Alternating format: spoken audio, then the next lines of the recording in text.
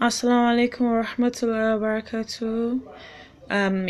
Nurat is here again, and today I want to do something different. I'm trying to introduce things I'm gonna be doing on my podcast.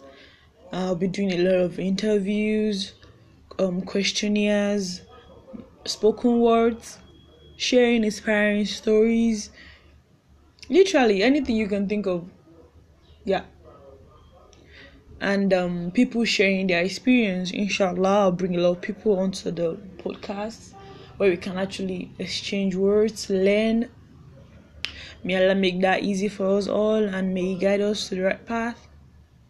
And at least for now, yeah, that's about that.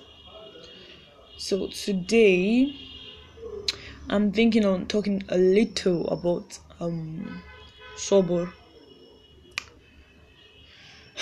Okay, for me, I'm not just a person that know a lot about sabr. So actually, this is me talking about sabr and myself at the same time. I'm not known to be quiet or gentle or perfect or anything. I'm always the type that just do things the way I think is right and just get it done. But alhamdulillah, Rabbil Alameen.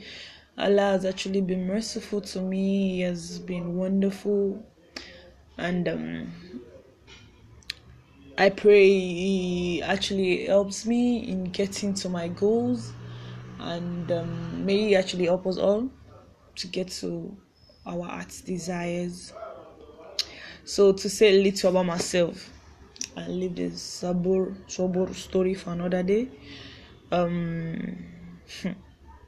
Okay, my name is Nurat Adedokun. I'm from Nigeria, Ekiti, also Ekiti to be precise. I'm in my 20s, in school, not married, that's single. I'm a Muslim, a Sunni to be precise. I'm a Muslim, alhamdulillah, and I created this podcast because I know I have a lot to share with the world. Not the perfection aspect, no, but I literally know I have a lot to share with the world, and may Allah make it easy on us all to be able to listen and receive from people who are actually more knowledgeable than us. Ameen. So barakallahu fiqh for everyone who listens to today's podium. The same time tomorrow or next. Assalamu alaikum.